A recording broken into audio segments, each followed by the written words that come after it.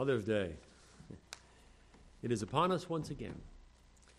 And honestly, and I think you already know this because I've said it to you, I think on multiple occasions before, as a minister, these secular originating holidays that seem to cause people to expect sermons on that subject on those days, they do kind of irk me. They do. Not so much the historically originating holidays, like, say, 4th of July, or Thanksgiving Day, or even like something like Reformation Day, which is hardly recognized now, but it's still, you can find it on some calendars. Those holidays have historical root. In other words, something happened. You say, well, Reformation Day and Thanksgiving Day, that's not really a secular holidays. Well, but they are. They're not extracted from the Bible. Something happened. Now, there's a great spiritual content to those. There's God's providence is working, and that's why I'm very forward to want to preach on those days. But there's a historical thing that happened that's notable throughout the world, or maybe just in our own culture. So I'm very happy to talk about those things. They're very pertinent. But there are many holidays that are just they don't have any historical basis. They come from the culture. And there's no real historical foundation. They're conceptual holidays. And they originate from secular sources. Now, sometimes they conveniently find some trifling little thing and use that as an excuse as the foundation for the holiday. Like say, Mother's Day or Father's Day. What's the origin of Mother's Day and Father's Day? I know in both of those, I've talked about the origin. And guess what? I can't even remember what it is because it was completely inconsequential. So some fella comes along and says, well, we ought to have a day for mothers. I mean, it's not a bad idea. Not against the idea of Mother's Day or Father's Day. It's just that, as a minister of Christ, I like to take my marching orders from the Lord. And not Washington, D.C., or some list of federally mandated holidays, So, so that's just, a thing with me, I guess. However, having said all that, the subject of mothers, I obviously do feel to be an extremely important subject. And it's one that I believe is foundational to the body of Christ, to families, and to the nation. It's foundational, and it's a very practical subject. And most importantly, it's a very biblical subject. It's something the Bible does talk about. And so I want to preach on the subject of mothers on occasion. It's just that I'd rather not have secular holiday inventors tell me when, it's like, let's do Mother's Day. We should have done it 2 weeks ago, But, I'm not a stickler about that. It's just, it's the dirt that gets under my fingernails, that's all. And so, here I stand. I can do no other. But the truth is, once I prepare a sermon, I can have that under my craw some, but, I want to preach on mothers, and that's where the mind is at. And once I prepare a sermon on mothers, I really do want to preach it. Mothers lay the foundation for the next generation. They lay the foundation for the next generation of our culture, and they lay the foundation for the next generation of the body of God's people. So I find that the subject is very prudent. And what Scripture have to say about the subject, I think, is vitally needed in our day. And so I'm happy to exploit the holiday, just like I exploit Christmas. You don't ever hear me say, well, this Christmas Day, this is when Jesus was born. No, I don't know any such thing. And I don't need to know when he was born. I just want to remember it. If we happen to have known exactly when he was born, we could do it then. But not necessary. Neither are we commanded to. But the fact that it's in Scripture, we're commanded to preach the whole counsel of God, so that needs to come up. So when minds are there, that's what I talk about. And the same thing is true for Mother's Day or Father's Day. I'm happy to exploit the opportunity that is imposed upon us, but we can convert it into something good and something spiritual. And it gives us an opportunity to disseminate needed spiritual perspective on subjects that are so important. So it's my privilege to speak on the subject of mothers on Mother's Day. Well, we have to get around to it too, but just a little context there. Well, there are two holidays. There are two holidays that historically and traditionally have caused church attendance on those days to swell. And those two holidays, of course, would be Christmas and Easter. So historically speaking, I think it's becoming less of a thing as the society becomes more secularized and godless, and as they say, unchurched. But I think it's still true that on Christmas and Easter, there's an influx of people in churches. Now, that's not so much true here. I guess we don't qualify as the local community church. It might be a nice place to stop by, I guess not, whatever. But I have to say, I really appreciate Chuck's prayer on Wednesday, where he thanked the Lord for the people that weren't here. I said, no, see, I've never heard it prayed so bluntly, and of course, anybody that from the outside, no, I shouldn't say anybody, but so many Christians from the outside, they hear a prayer like that, oh, that is so narrow-minded. Well, they're not getting it, They're not getting it. Roger Williams taught that the assembly was for the elect, which he's right. It's only made up of God's people. And the assembly is for the training of God's people for when they go out into the world. This is not a Billy Graham crusade. It's meant for the instruction of God's people. We're happy for the unconverted to sit in and hear the gospel and be saved, sure. But that's not our main function when we come here. It's for the instruction of the saints. Part of that instruction may be bear a good witness of the gospel to the lost, sure. But that and so much more, see. So we have these two holidays where people swell the attendance rolls of the churches. So on Christmas and Easter, you have your slackers, and you have your false professors, and you have your reluctant family members come out of the woodwork and grace the local churches with their glorious presence. Well, that's, great, okay? That's wonderful. But I think the third most popular day for swelling the numbers of churches is Mother's Day. And it may be as we become more secularized, Mother's Day may overtake, as far as that statistic goes, of swelling the numbers in the pews, it may overtake at some point Christmas or Easter, although they've made such a thing out of Christmas. But Mother's Day is very popular, and you'll see new faces show up on Mother's Day as well. And I want you to think about that. I want to think about that for a moment. So you have adult children, and these adult children, maybe they were in church at one time, but then they stopped being in church, and you don't see them anymore. But then sometimes on Mother's Day they show up, and they come to the services, and they're all dressed up. Well, maybe not so much nowadays, Maybe I'm thinking old school, but it used to be they'd all get dressed up, and they'd be there dutifully with their mothers in attendance to the church services and smiling, and they'd all sit together once again as a family in the assembly, and they'd listened at first to some wonderful church music. Oh, nowadays it isn't wonderful church music. It's rock and roll with a reference to some guy who could be Jesus or your boyfriend, and it's very invigorating, and sometimes it's bluntly Jesus, but it's all about how happy he makes me, and that's why he's good.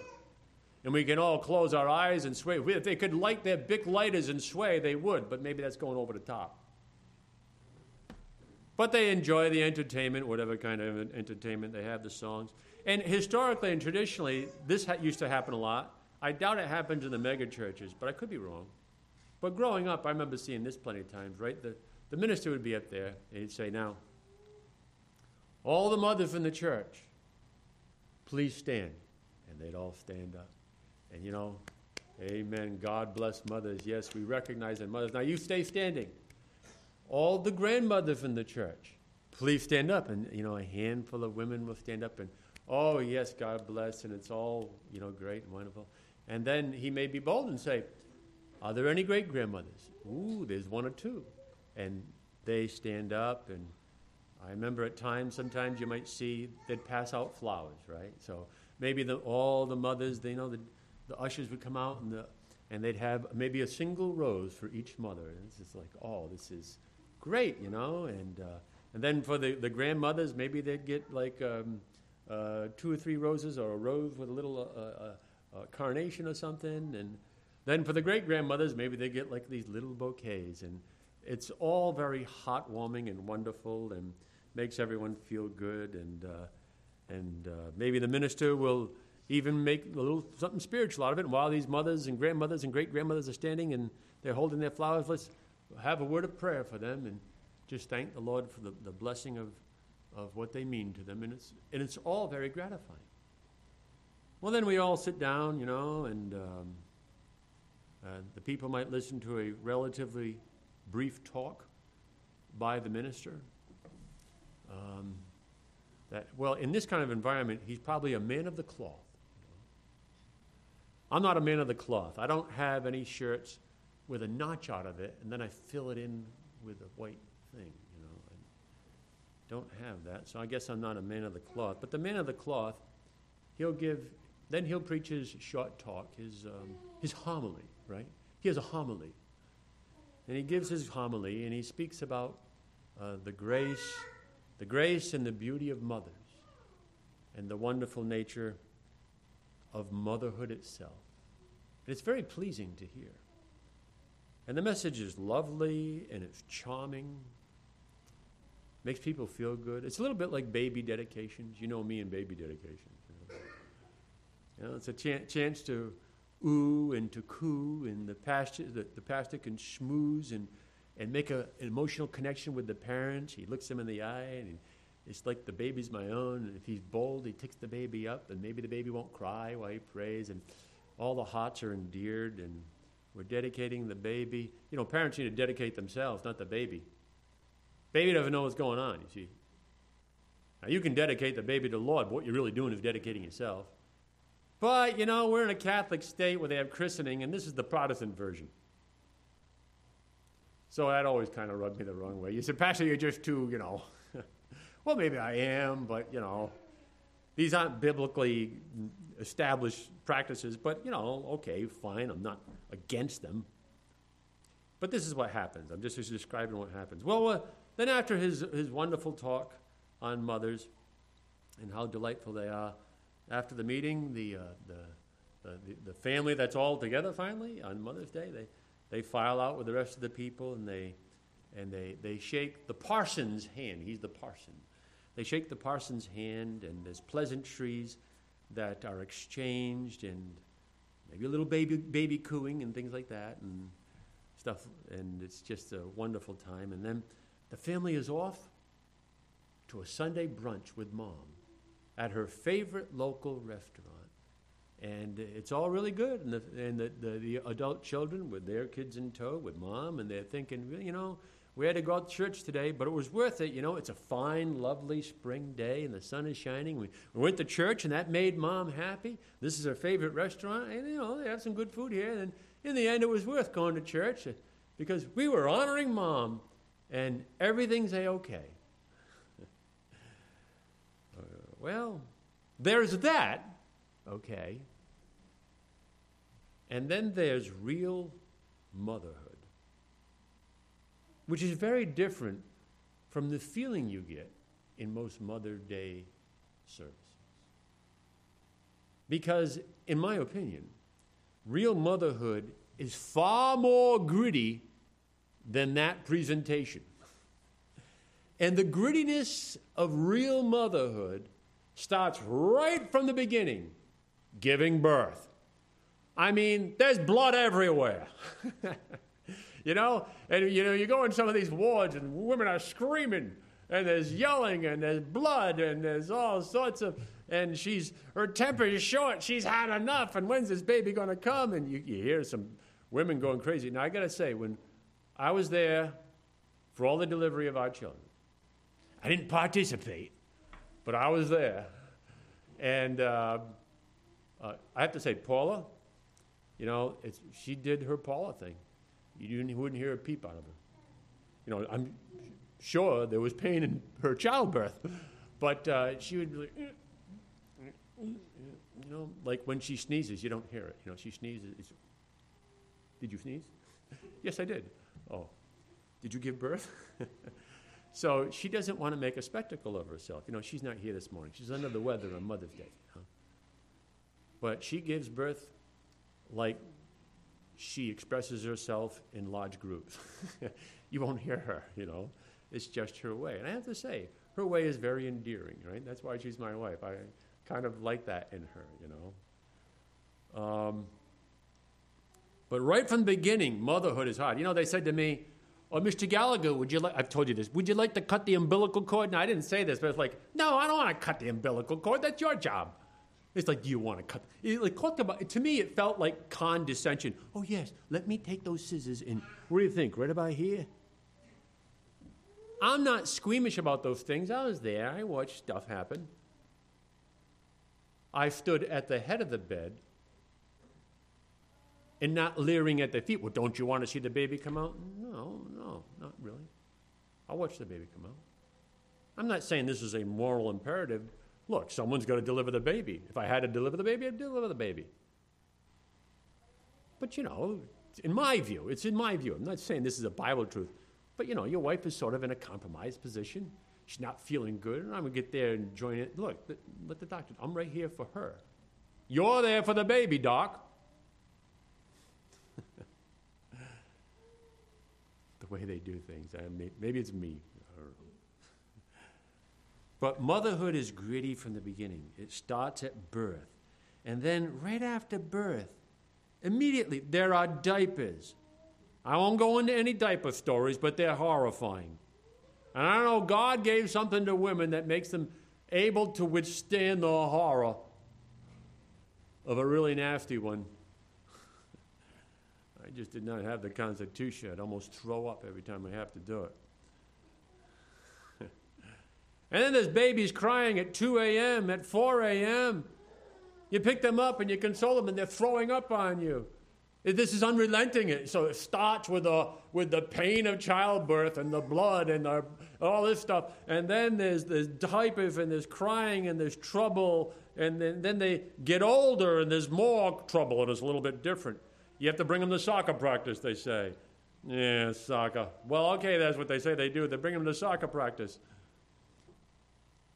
And you're just busy. There's laundry. So real-world mothering is a little, puts a little bit more dirt under your fingernails than kind of the image you sort of get in Mother's Day presentations in a lot of churches. When I talk about real motherhood, I say real motherhood is more gritty. What I mean by that is motherhood as God intends it. Motherhood in a sin-cursed world as lived out by a Christian mother. That's no small thing, particularly in 2022. And for a God-fearing mother, that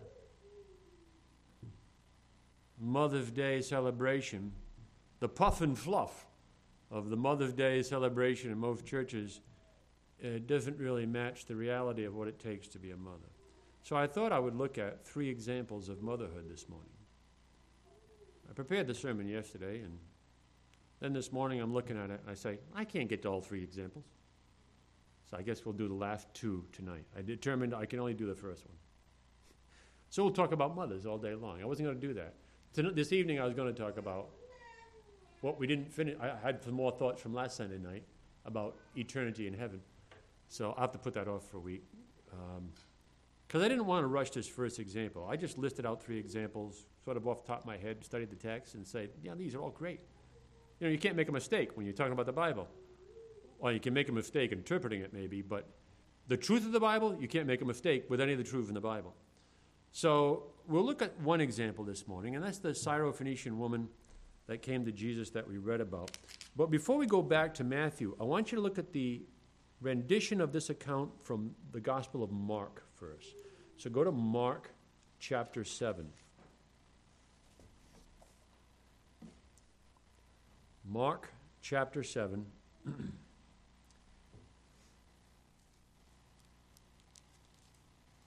And we're going to start at verse 24. Now, this is the parallel text to the passage we read in Matthew chapter 15. But Mark gives us some details here that Matthew doesn't give, and Matthew gives some details that Mark doesn't give. So we need to see both. All right, verse 24, Mark 7, verse 24. And from thence he arose, that is Jesus, and went into the borders of Tyre and Sidon. Now, I'll emphasize the importance of that tonight through another example. But Jesus went to the borders of Tyre and Sidon. That's where Phoenicia is. And entered into an house, and would have no man know it. But he could not be hid. Now, you see, we weren't given that detail in Matthew. But Mark gives it to us, and that's part of the reason I'm reading this. I just wanted to bring out a point here. Jesus is God. Jesus was God. He is God. But as he sojourned on this earth, he was the God-man. And because he was a man in human flesh, with all the hardships that are to be borne in human flesh, except for the curse, of course. But he could grow hungry, he could grow thirsty, he could grow weary, he had to sleep, he had to eat. He was a real man, a human being. But as the God-man, at this point, we can see from Mark's account here in verse 24, he wanted to be alone. He needed to be alone. We could develop how true that is, but I'm not going to take the time to do that. But if you just follow the text leading up to this passage, just read like this chapter and the chapter before, the kind of thing, and see what was happening, you realize he'd been through a lot. He needed to get away and be alone. He had been challenged and opposed by the Jewish leadership, trying to trip him up. He had just fed the 5,000. And he was so weary from all the opposition, then the massive crowds and the teaching, and having to project himself. He didn't have a PA system, But all this teaching. Then he went away up on a high mountain to get alone. He just needed to get away. The disciples went out in the boat, and he had to walk on the sea. And then he was busy teaching and teaching and teaching and healing and miracles. And it's just always dealing with the crowd. There comes a point. Because he's a man, he just needed to be alone. And he probably was reaching that breaking point, because I don't think Jesus was any slacker. He would work his fingers to the bone, but at this point, it says he would have no man know that he was in that house. He didn't want anyone to know. He got away. He needed a break. But he could not be hid. Why? Verse 25, for a certain woman whose young daughter had an unclean spirit heard of him and fell at his feet. She knew about Jesus. She came and sought him out. And there she is, knocking at the door. She knows he's there, and she wants some assistance. Verse 26, she fell at his feet, we're told. The woman was a Greek, a Syrophoenician by nation, which means she's a Syrian, a Syro. She's a Phoenician. She lives in Phoenicia, which you got Tyre and Sidon, and we'll know from the other from putting the text together that Jesus right now is in a city between Tyre and Sidon.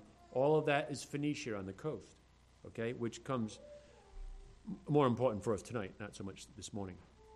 So she was a Greek, a Syro-Phoenician, probably born in Syria, living in Phoenicia, Greek-speaking, maybe because of one of her parents, but she was not a Jew. She was a Gentile. And she besought him that he would cast forth the devil out of her daughter. But Jesus said unto her, let the children first be filled. For it is not meet to take the children's bread and to cast it unto the dogs. It's a pretty stark statement by our Lord. We'll deal with the starkness of it, but all I really want you to see for now is that, in essence, Jesus is rejecting her request. This mother has come to Jesus for the healing of her daughter. And Jesus, in essence, is saying, I came to feed the children of Israel. I didn't come to feed dogs. That's tantamount to saying, I'm not going to help you. You say, well, how can this be? Well, you can see the words. We'll talk about that in time. Verse 28, and she answered and said unto him, yes, Lord. Yet the dogs under the table eat of the children's crumbs. And he said unto her, for this saying, go thy way. The devil is gone out of thy daughter. And when she was come to her house, she found the devil gone out, and her daughter laid upon the bed, healed and made whole. All right, now let's go back to Matthew chapter 15, and we're going to look at this more carefully from the account there, and we can take into consideration what we've seen in Mark. So Matthew chapter 15, and we start at verse 21.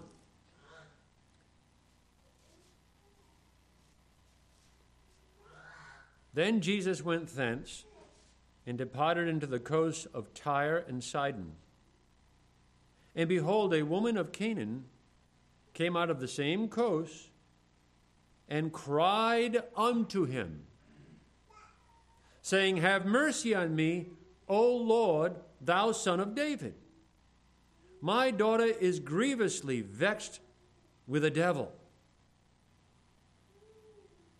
Now, in the next verse, Matthew gives us something that Mark didn't give.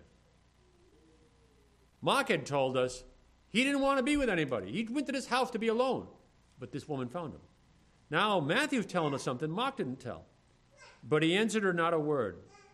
See, in Mark, she asked for a healing of her daughter, and then he responded, hey, I came to the lost sheep of the house of Israel. I didn't come to feed dogs. And that's sort of a briefer summation of the essence of what transpired. But Matthew's supplying a little detail here. So here she is in verse 22, asking Jesus to heal her daughter. And Jesus, we're told, and he answered her not a word. He ignored her. Well, that's tantamount to saying no. That's tantamount to rejecting her request. She's asking for something. He's not even responding to the question. That's not a yes. You say he didn't say no. He's not dealing with it. I think any one of us would take that as he doesn't want to do it. He doesn't even want to address me.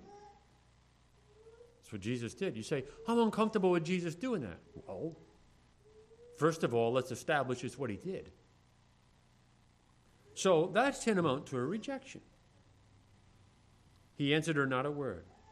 And then we're told something else that we didn't know from Mark in the balance of this verse. And his disciples came and besought him, saying, send her away, for she crieth after us. They're saying, Lord, we came here. Look, we've been with the hordes and the masses nonstop.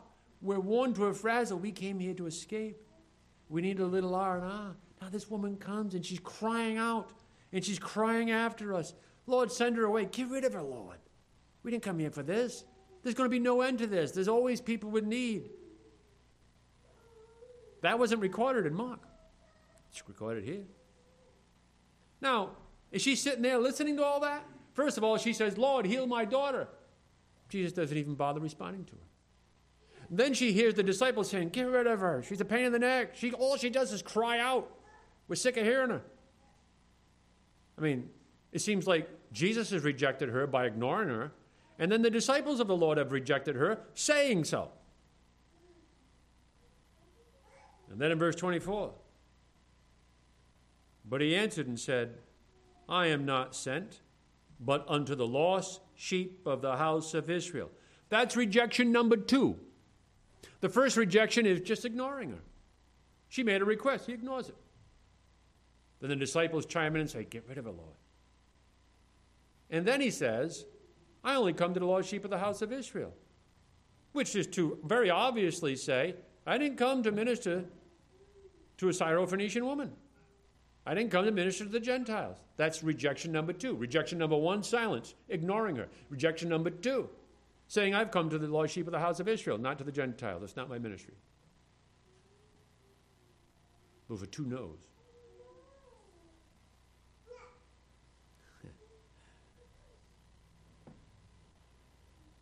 The irritation of the disciples and their request to get rid of it would be very discouraging to her. I mean, what influence does she have with Jesus? These are his disciples. Now, this woman, she resides on the border between Jews and Gentiles. She resides on the border between Jews and Gentiles ethnically and geographically, in both ways. She's not a Jew. She's a Gentile. But she knows of Jesus. We're told from the text, she knew of Jesus. She's there on the border. She knows about Jesus. She's heard about him. She's heard the stories. She's no doubt aware of the miracle-working power of the Lord. And she has a daughter. She's a mother. And her daughter's sick. And she's very sick. Not just your normal sickness. She has a devil, we're told.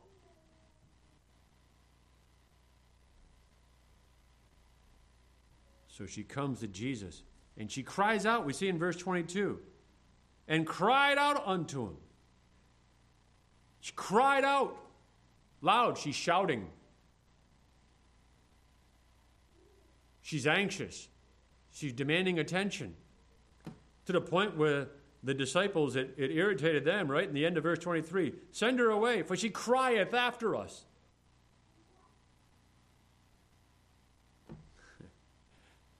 But Jesus ignores her.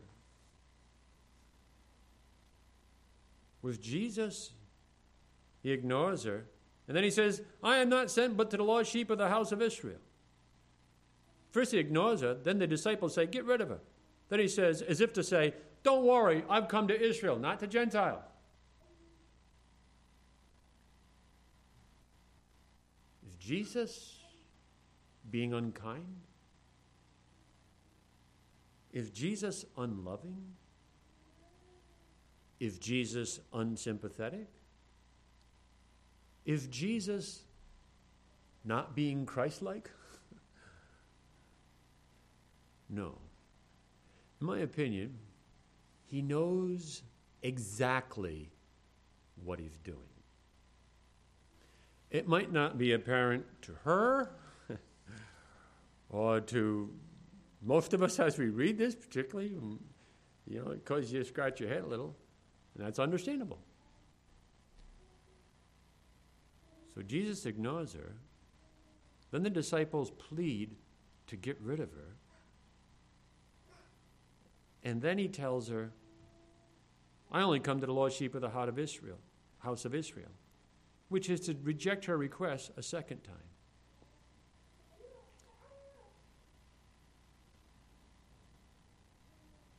And in verse 25, she responds. Then came she and worshipped him, saying, Lord, help me. She's not giving up. I think a lot of people would have given up by then. Not her. But it says she came and worshipped him, saying, Lord, help me. He just ignored her question. The disciples seemed to have insulted her. Then Jesus said, I only come to the lost sheep of Israel, not to you Gentiles. Her response is she worshiped Jesus and continued to plead the cause of her daughter.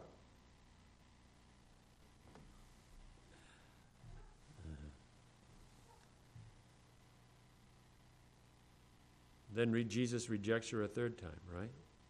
Verse 26, But he answered and said, it is not meet to take the children's bread and to cast it to dogs. Now it's seems like downright cruel. First, he ignores her question. Then he says, I only come to the lost sheep of Israel. Then she responds by worshiping him, and as a mother pleads for her daughter yet again in spite of these rejections, 2 of them. And then he responds by basically saying, no, I didn't come to minister to dogs, and you're one of them. It's like patently offensive. That's what Jesus said. And what does this Gentile mother with a very serious, sick daughter do in light of all this? Does she turn around and walk away dejected? That would make sense. How far can you press this?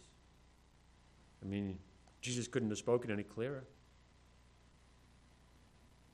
Does she walk away and hang her head in shame, saying, what was I thinking as a Gentile coming to the Jewish Messiah? I know the Jews don't want to have any dealings with us. What was I thinking coming to them? I know all the Jews are surrounding him. Well, how did I think I'd have any sway with them? What was I thinking? And just be embarrassed. She didn't do any of those things, did she? No. What she did do is a little bit shocking. She actually takes Jesus' rejection, and she actually takes the words of Jesus and turns them on him. Because Jesus said in verse 26, it is not meet to take the children's bread and to cast it to dogs. And she said, truth, Lord, yet the dogs eat of the crumbs which fall from their master's table.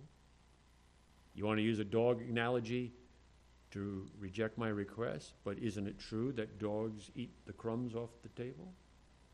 She turned his words back on him as an argument to say, won't you heal my daughter?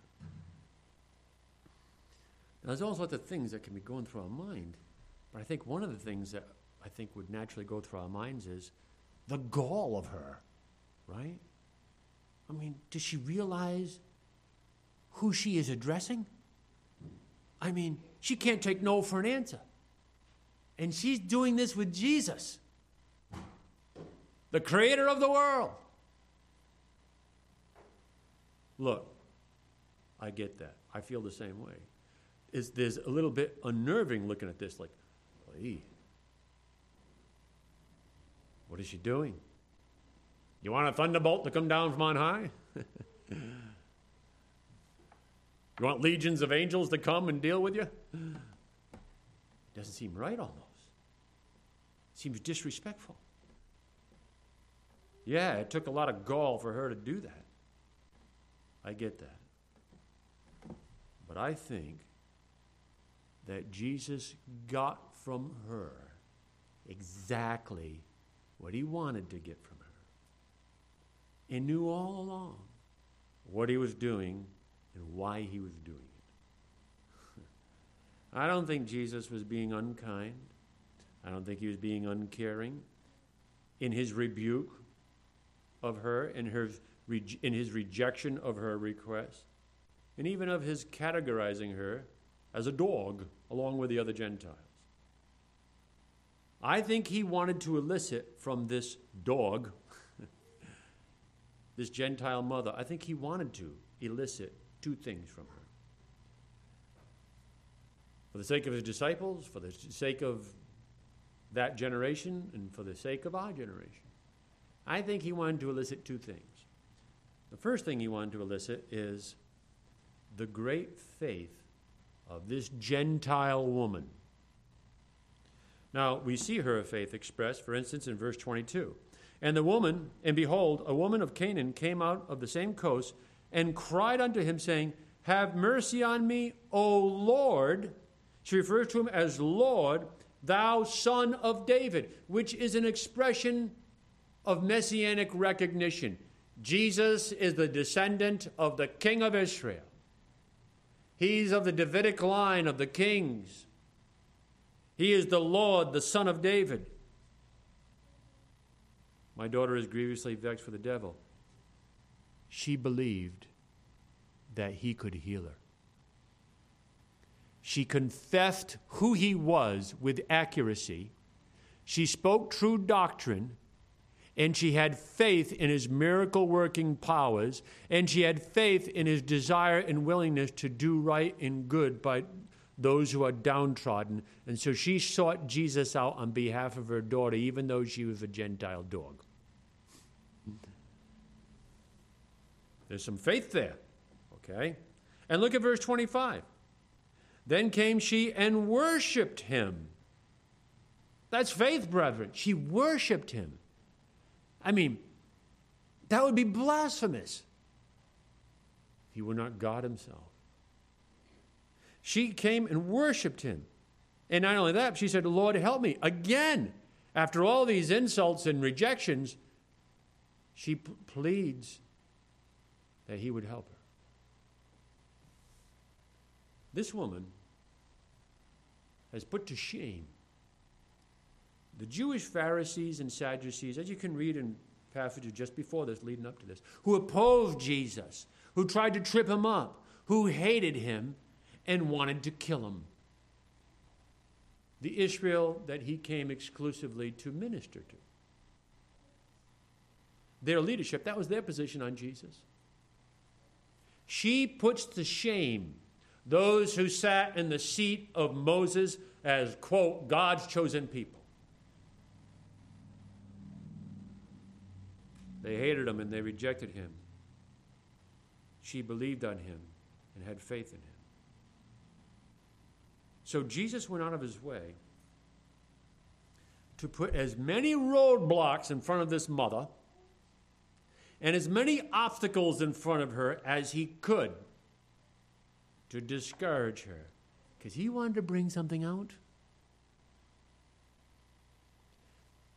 She pleads as a mother for her daughter. Jesus knows that. But he ignores her intentionally. And he does so in spite of her recognizing him as the Son of David. You know, this Gentile woman's recognizing he's the Son of David. Jesus sets that aside. He ignores her, and in spite of the fact she's expressed faith that he can heal her, he still ignores her. And he says he's come only but to the lost sheep of the house of Israel and not to Gentiles in response to her, which is the second rejection of her request. And then as a result of that second rejection, she worships him and pleads yet again for her daughter. And Jesus says, no, I didn't come to minister to dogs, in essence. Now, after all that, here's the point. She still believed on him. She still trusted him. She still believed that he is the Son of David and can heal my daughter. And she wouldn't let go. She had faith. She had faith where Christians wouldn't. At least professed Christians. Something goes wrong in our lives. Where is God? Well, look how Jesus is responding to her. Did she say, well, if that's the way it is, what kind of Messiah is he? I'm out of here. I'll go to someone who can help me. You're Christians that will do that. You had Jews that would do that. You had the Pharisees that wanted to kill him. It's like Jesus could do anything to this woman. She's going to keep on believing and keep on pleading.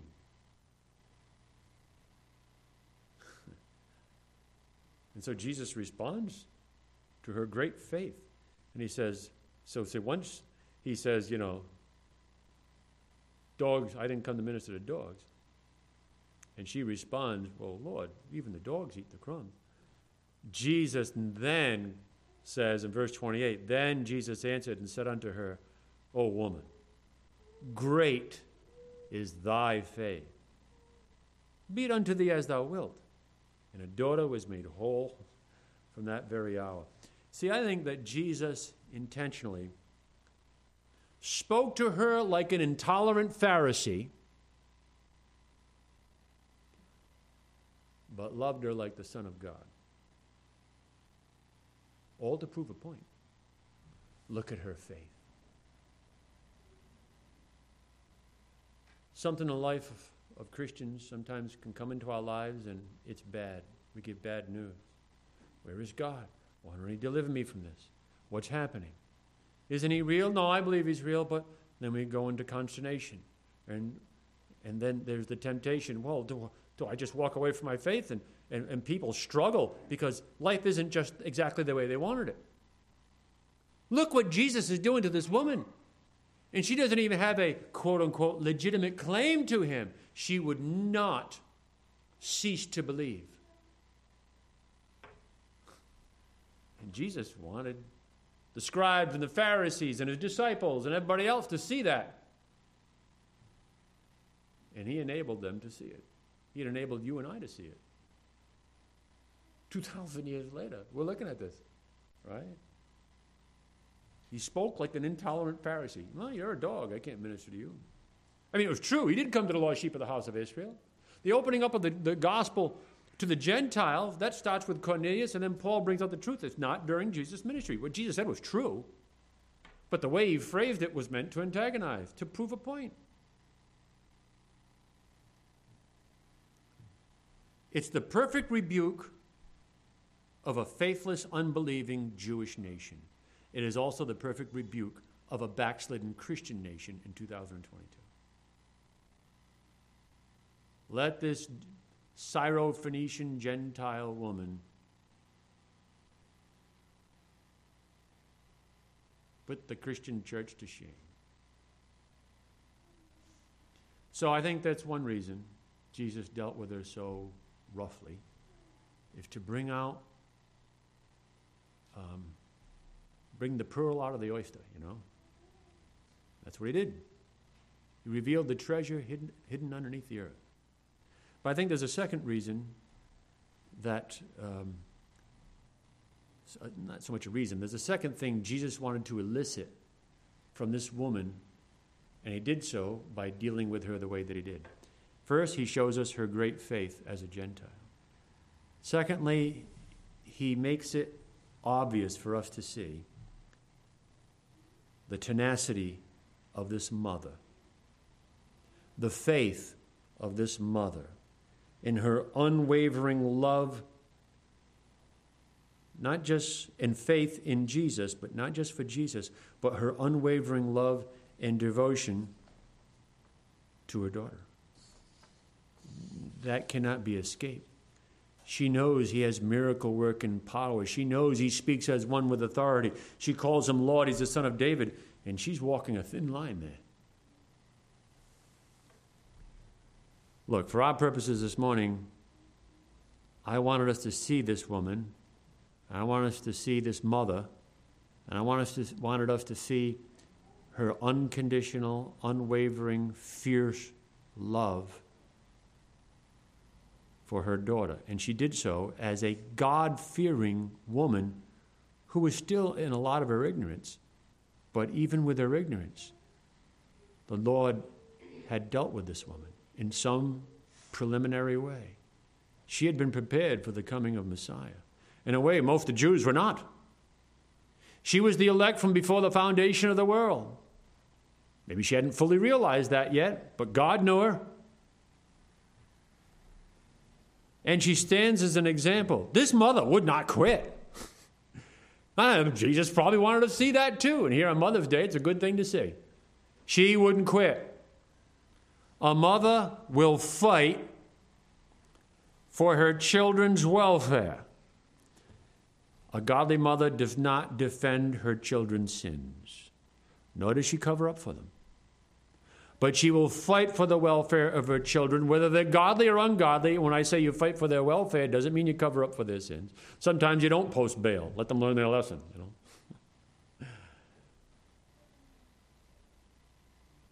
But whatever she does, she's doing it for the betterment of her daughter's life and for her spiritual wholeness. And sometimes it's touching love, sometimes it's tough love, but she does what she feels is necessary. She'll fight. And a mother will fight, if I may say, even recklessly to her own peril in order to secure her children.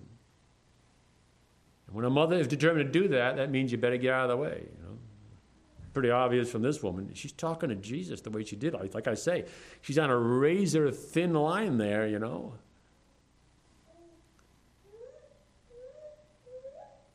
But when she said, but the dogs eat the crumbs off the table, I'm sure Jesus has I don't know if he has a stern face, but it's probably not a smiling, soft face on him, but by what he was doing and what he was saying, right? But I think that was in a sense a mask. But I think inside, when she said the crumbs from the master's table, the dogs can eat those, right? I think then he smiles like, that's exactly what I was looking for. And I knew you'd give it. But a mother fights. I was reading, I went and looked up bear.org, I think it was, bear.org. I was thinking about mother bears, right? So I was reading about mother bears, and I was reading a statistic that said when human beings are killed by grizzly bears, because grizzlies are aggressive, the black bear, not so much, but the brown bear, the grizzly bear, is an aggressive breed. And when grizzly bears kill human beings, statistically, 70% of the killing of grizzly bears to human beings are the result of a mother bear protecting her cubs. When a human being dies from a grizzly bear, 70% of the time it's from a mother bear protecting her cubs. Now we're talking about the animal kingdom. A bear is an animal. And yet we can see in a grizzly a mother's protective care for her own. I've told you the story. I wish I had the detail. But why? I was at Pastor Cugini's and we were just talking. We're in his office and maybe we're making a victory hour. And he's sitting behind the desk and I'm sitting in the chair on the other side of the desk. He's got his mic and I got a mic and we're talking before or after and just chit-chatting. And he says, well, I went into Sunday school class, your mother, and he just said something brief, not even a sentence. He didn't describe distinctly what they were talking about, but I got the impression it was something along the lines of, my mother was upset because of the spiritual thinking of someone close to her. And so I was reading into it, she was venting herself.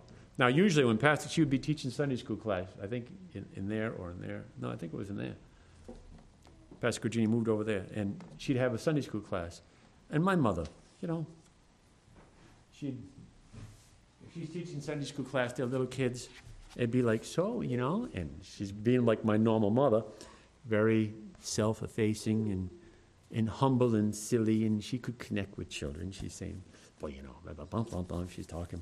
Then Pastor Cugini would stick his head in the door to check on things, and as soon as she saw Pastor Cugini, she'd be going like that, and she had to, no, Marge, you just go on. Because I got this from, Marge, you just go on. You keep teaching. Don't worry about me. And then he'd come and sit down, and she'd be like, and she'd get flustered. And that'd be my mother, right?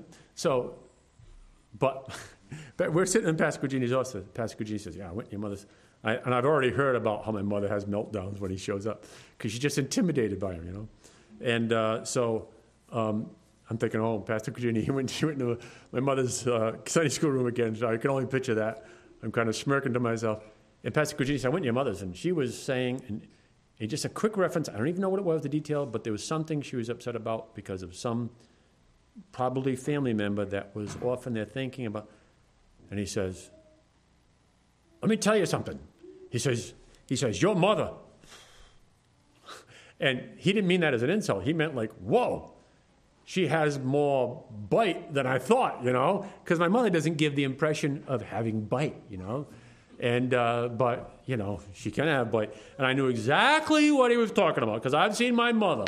If there's a relative and they're saying this, that, and the other, and that is wrong, and it gets under her skin, then she's piling this article, that article. She includes a book. She has a track on that, and she makes a care package. She ships it in the mail. And when she does, she has a way about it. It's like you can't stop her. She goes like Dr. Jekyll, Mr. Hyde. And it's like you got to get out of her way. I always say, that's the German coming out of my mother, you know what I mean? And I knew exactly what Pastor Gucci, and it made me chuckle inside, Like, no, you don't even have to explain. I know what you're talking about. And my mother would get that way. My mother was never, she wasn't hyped up like that.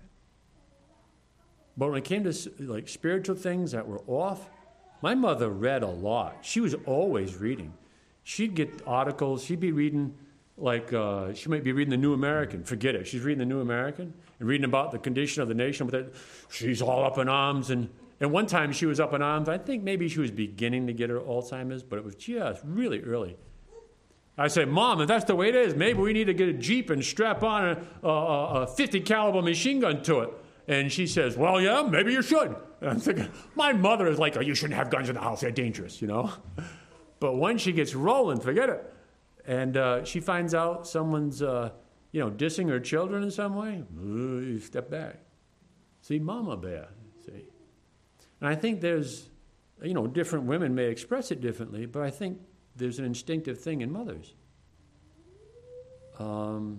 that's sort of universal. Unless there's, there's spiritual problems, obviously it's not universal, because not all mothers are good mothers. Perversion has to take place for a mother to end up that way, but in a world like ours, yeah, it can take place. So, the scripture talks about you rob a bear of its whelps, right? You can find that in Proverbs 17. You can find that in Hosea chapter 13. It's a thing. You can find that in the scriptures about mother bears. Let's look up the one in Proverbs. Proverbs 17.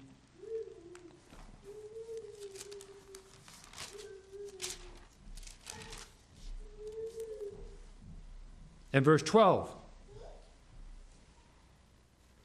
Let a bear be robbed of her whelps. Okay, I read that right. Let a bear robbed of her whelps meet a man, rather than a fool in his folly. Now that verse is structured like the 17th century seculars quote, I always quote. I'd rather see a regiment with swords drawn coming at me than one Calvinist convinced he's doing the will of God. So the juxtaposition is, let me think of the most horrifying thing. A whole army coming at me with weapons and just me alone. I'd rather see that than one Calvinist who believes he's been called by God and has been sovereignly appointed and empowered to take me out. I'd rather take on the army than that one Calvinist. So that's what the fellow said. So that juxtaposition is exactly what's here. I'd rather see a mother bear who's had her cubs stolen from her, coming at me than a fool coming at me in his folly, because he's more dangerous than the mother bear.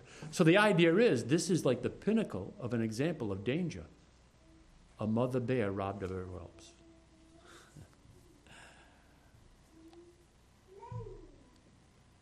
Jacob wrestled with the angel,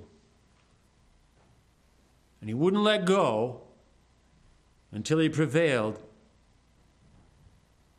and he got his blessing. This Syrophoenician woman persisted with Jesus for her daughter and won her blessing, didn't she? So I guess we can walk away with this. Never underestimate a mother. Never underestimate particularly a committed, God-fearing mother. She takes no prisoners, that's what it seems like. Motherhood is not being accurately portrayed in the pomp and circumstance and fineries of Mother Day celebrations in a lot of churches. Real motherhood requires something.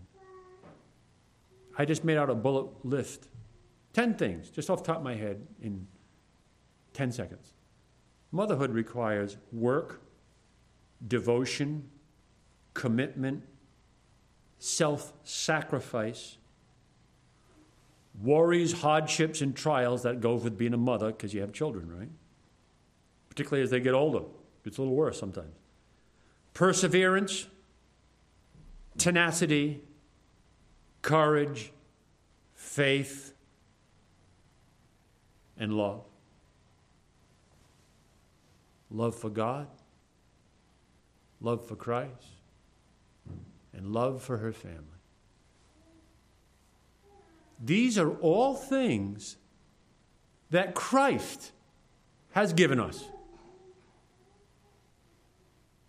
Well, there is somebody else in our lives who have given us the same thing, hopefully. It's not true of all mothers. But our mothers have given us the same thing Christ has. Different in nature and certainly in magnitude, but in principle, they share much in common. And for his sacrifice, first and foremost, and for their sacrifice, the sacrifice of our mothers, we ought always to be thankful. First to him, and then to her. And that's how we honor our mothers, amongst other ways, of course. Let's bow our heads in a word of prayer. Heavenly Father, we do thank thee for our mothers and what they mean to us, what they have meant to us, what they will continue to mean to children of future generations. We pray for the mothers of this assembly, that you would guide them and direct them and empower them and strengthen them. Bless and be with them, satisfy them, equip them. And Father, enable us to honor them and to love them as they have loved us. And most profoundly, Lord, we can't do any of this unless we love thee as thou have loved us. So help us to honor thee. Help us to honor our Lord and Savior, Jesus Christ, and to revere him, and to respect him, and to love him enough to live for him. We thank thee for his sacrifice. We thank thee for the sacrifices of our mothers, of our fathers, of our parents, of all the body of Christ for the cause of Christ. And we pray that your hand would be upon us as we continue to live our lives. May we honor our mothers, and may we honor our fathers, and may we honor our Lord and Savior Jesus Christ. Equip us to do all these things that we would please thee and bear a good witness to a world that needs to see all of these things. We pray this in Jesus' name. Amen.